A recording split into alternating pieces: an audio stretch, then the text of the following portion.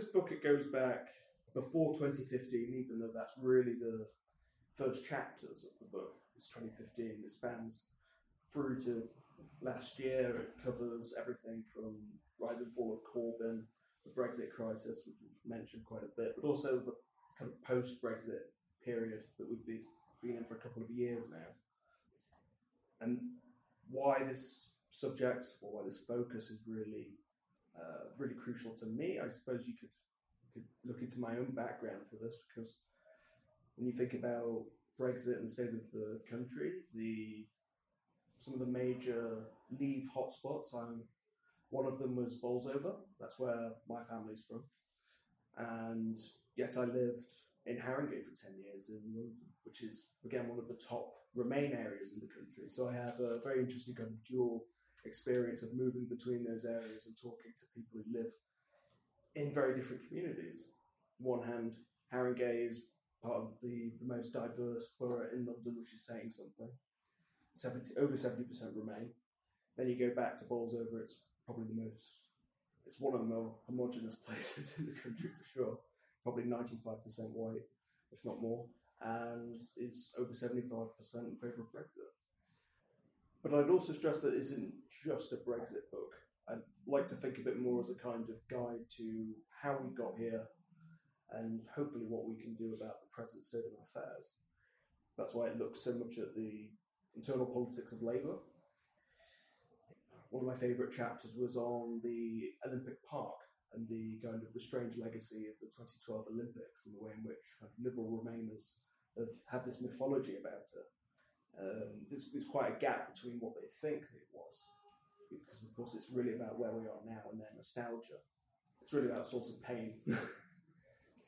So the book is a mixture of, as Joel said, there's some elements which are almost like a diary, but there's also elements of psychogeography, exploring different spaces from a cultural and political perspective.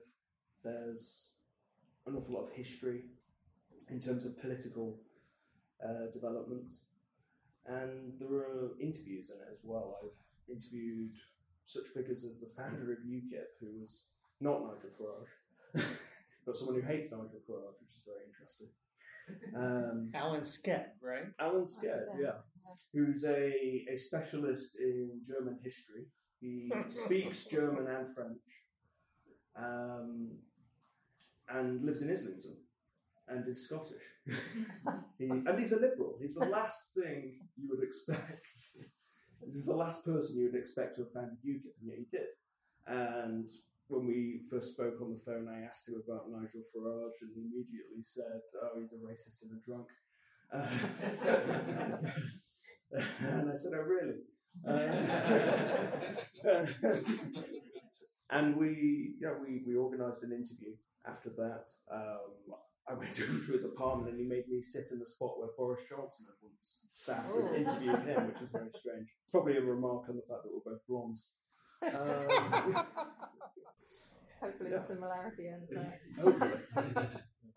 I also interviewed members of the Brexit Party, including people who became MEPs. So the book is very much about trying to engage with different factions in the political spectrum, especially around Brexit. To some extent, in the Labour Party, it's more from the perspective of a certain faction, and I think that's fair given the state of our press. I was definitely pro-Corbyn. I was a part of pro-Corbyn wing of the Labour Party for many years, and am now politically homeless, as many other people are. A big kind of message of the book is that there is still kind of hope, just might not be from within Parliament. Certainly not for the next few years, I think. Interesting, yeah. Well, maybe I'll just kind of touch on a few areas and ask a few questions of Josh to let him elaborate a little bit more. And then we will have a session where I'll invite questions from the audience and have hopefully a different kind of debate of the things that you're particularly interested in. We did actually put out it's a handout of some key quotes from the book, so you get a flavour of some of his writing and some of his, what I think are very kind of perceptive, perspicacious statements, which were usually written months before anybody else was going, oh yeah, I think you're right. But there are a few things that really struck me about the book. I'm also from the north of England, northeast of England, the twin town with Bolsover, actually Grimsby, so as I've mentioned. So I really kind of related to the section where you were writing about people in your hometown, family, and using your kind of discussion with family members to help people, down south to perhaps understand a little bit more about those deindustrialized areas and the impact that it's had on community. But I also felt that you dig a bit deeper in terms of the so-called Red Wall, which seems to have confused an awful lot of people about, what is the Red Wall, what's happening now, is Starmer kind of so obsessed with winning back the Red Wall that's driving almost everything. So I'd be interested to hear a few of your thoughts, and for an audience that is down south and in London, about the Red Wall and what was it, what is it? The term itself is clearly just another American import. We're very much guilty of ripping off the worst aspects of American culture and just transplanting them into our political and cultural space and hoping for the best. But it does refer to a real thing. There are these constituencies across the Midlands and the north of England which have always been Labour, or at least seemingly always. But the mistake is to think that meant that there was no right-wing vote in those communities ever. The truth is there was always a kind of a nationalist or militarist stroke nationalist kind of vote in those communities. It's well personified by people like Lee Anderson, who's now a Tory. Again, I'm sure he fought and said the exact same things when he was a Labour MP as he does now. He was just less prominent. Right. A Labour politician, he wasn't an MP, to be fair. And yeah, I would argue that deindustrialisation was a key part of breaking the kind of Labour vote in those communities. It wasn't that all those Labour voters turned into Tories overnight, so that many of them stayed home. Some of them defected to other parties, some of them, went Tory as well. But there was already a right-wing vote there that had been there for decades. Yes, I think that the deindustrialisation of those communities is a crucial factor in all of this, because it correlates with the integration into the EU. So in the minds of so many of those people, they saw their country join the European community, and then their community is destroyed over 40 years. That's not actual causality, but in the minds of a lot of people, they connected them, and it wasn't unreasonable for many of them, because Thatcher was a militant European for many years. That's now buried because there's a Eurosceptic mythology around Thatcher. But for most of her political career, she was very much pro-integration. That's fascinating, particularly given how continental Europe also underwent at the same time a period of deindustrialization, parallel to what took place in the United Kingdom, particularly with big automotive companies like Renault moving its manufacturing to Turkey and to Hungary, and Fiat, Serbia. Isn't there any interest in questioning right-wing narratives in these quarters? Why were people so gullible? Was it just because they were angry, and it was the populist right gave them convenient explanations that they didn't have to work hard to make sense of? I don't think it's gullibility for the most part. I think that for the people who were bought over, as we might phrase it, because they were already emotionally invested in certain symbols and certain narratives. And so much of politics is actually emotional. We don't like to think of it like that, but it actually is. So they were willing to buy into certain things. It didn't mean that they literally believed the slogan on the side of the bus that we've all mocked. They probably didn't care if it was true or not in some ways. The mistake is to think that it is actually about the facts and that you can quote unquote debunk people's beliefs in this way. You really can't, because it's about values and why people invest in those values. There's a history there, I think. But in terms of challenging the right in these communities, that's definitely happening all the time. But the forms of it have been dwindling for a long time. So where did it come from traditionally? It would have been the trade union movement in its own way, even though the trade union movement historically had its own problems, right? But they had community centres in these areas. In Bolsover, you had the miners' clubs, basically little pubs where people went and hung out. and watch sports and things. Those communities have lost those centres now. Most of those places have been shut down or replaced with other things or been bought up. So it's not just that heavy industry disappeared, but the kind of centres and institutions connected to those things disappeared with it. And that's probably where those challenges would have come from historically. You know, the people who would have challenged racism in the 60s and 70s in North Derbyshire would have been trade unionists. And they might have had a very different critique and worldview to anti-racists today. It would have been more along the lines of you have to recognise your interests with the migrant worker as opposed to the boss who's screwing both of you. Right.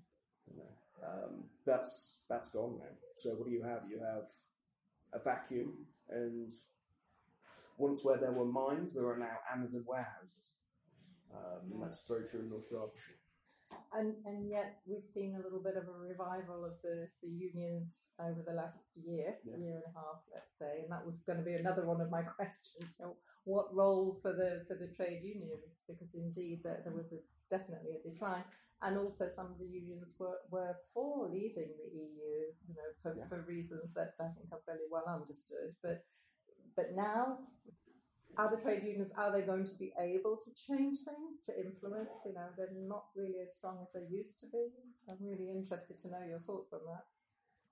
There's definitely a kind of revival of militancy and organisation among trade unions right now. That's borne out by the number of strikes we're seeing, and I think membership has increased in certain sectors. And we've seen new unions spring up, whether it be in the gig economy or it's in organisations like Acorn, which I'm a part of. Can you explain Acorn? Acorn is a community union which organises on the basis of the interests of residents in a given area. So we don't organise in workplaces as much as we organise on estates or in street by street in some cases. So people join up because they have a problem with their landlord, very typically. But it might also be because they have a beef with the council for various reasons. Over, you know, it could be public services like transport, it could be anything. Mm-hmm. And that's a very different form of organising. That's non-traditional trade unionism, where you're organising on the basis of communities as opposed to workplaces. So that's a very good example of a kind of a grassroots or a green shoot, I would say. Mm-hmm. Mm-hmm. Something to keep an eye on. There's another theme that I think runs through your book, and that is about the so-called establishment, which means different things to different people. But there's this strand that runs through that, if I'm reading it correctly, is we're only just now really beginning to see. It's like, you know, drawing back the curtain of who has the levers of power and, you know, the entrenched interests. And I admit myself, I didn't realise how entrenched they were. I thought it was a meritocracy, and you could, you know, if you worked hard and you studied and you went to university or you did a trade or whatever, you could get on and you could do whatever you wanted to. But when you get to that point and you see the structures and establishment, you kind of go, well, you know, this is quite entrenched. But I think for most part, we felt that we could do anything because society was opening up. We had, you know, free trade and, with Thatcherism and so on. You may or may not have agreed with the policies, but it kind of unleashed, or it seemed like it unleashed opportunity, individual opportunity. But I see you come back time and time again to this kind of, well, actually, don't be nostalgic for that past, because actually behind the scenes, there wasn't really that much mobility. So I'm curious to know, is that a correct interpretation? Yeah, I definitely focus a lot on a certain form of nostalgia, which I think is kind of... people kind of get lost in these kind of mythologies about the past, I think, especially after a crisis like Brexit, or even just the crisis that we had in the Labour Party, a much more localised crisis. But for example, when we talk about Thatcherism, it's not just Thatcherism, but the whole period post-Thatcher from, say, the early 90s through to 2016, there's a certain section of British society which was kind of in a dream, I think, for a long time. And that was to do with the fact that we had a 16-year boom from the early 90s to the late 2000s, and then we had a major financial crisis. And then that wasn't addressed. So we staggered on through the Cameron era, and then we ended up with Brexit, and suddenly a whole bunch of people are saying, can't we go back to the way things used to be 5-10 years ago when we were a united country and everything was wonderful? And it's very much a fantasy, I think. We were never that united. I think the divisions behind these crises go back decades, if not centuries. It's not a coincidence that if you look at the map of Brexit, the divisions, the geographic divisions of the UK are very similar to what we had in the English Civil War, with some important caveats. Kent was a very radical place during the English Civil War. It's now a hub of Brexit opinion, except for Canterbury, but we'll leave Canterbury out of it. But the rest of the country falls into this pattern, and that's going back centuries. Much like if you look at the United States, the electoral map still matches the American Civil War map today, with some variation. Trump's big victory in 2016 was that he got Northeast working class and middle class people to vote like white Southerners. And he slightly shifted the map. The reasons for that we can get into, it's all kind of worms. And I don't think it's always appropriate to kind of connect Brexit and Trump in that way, to be fair, but given that they kind of coincided, it's worth talking about, I think.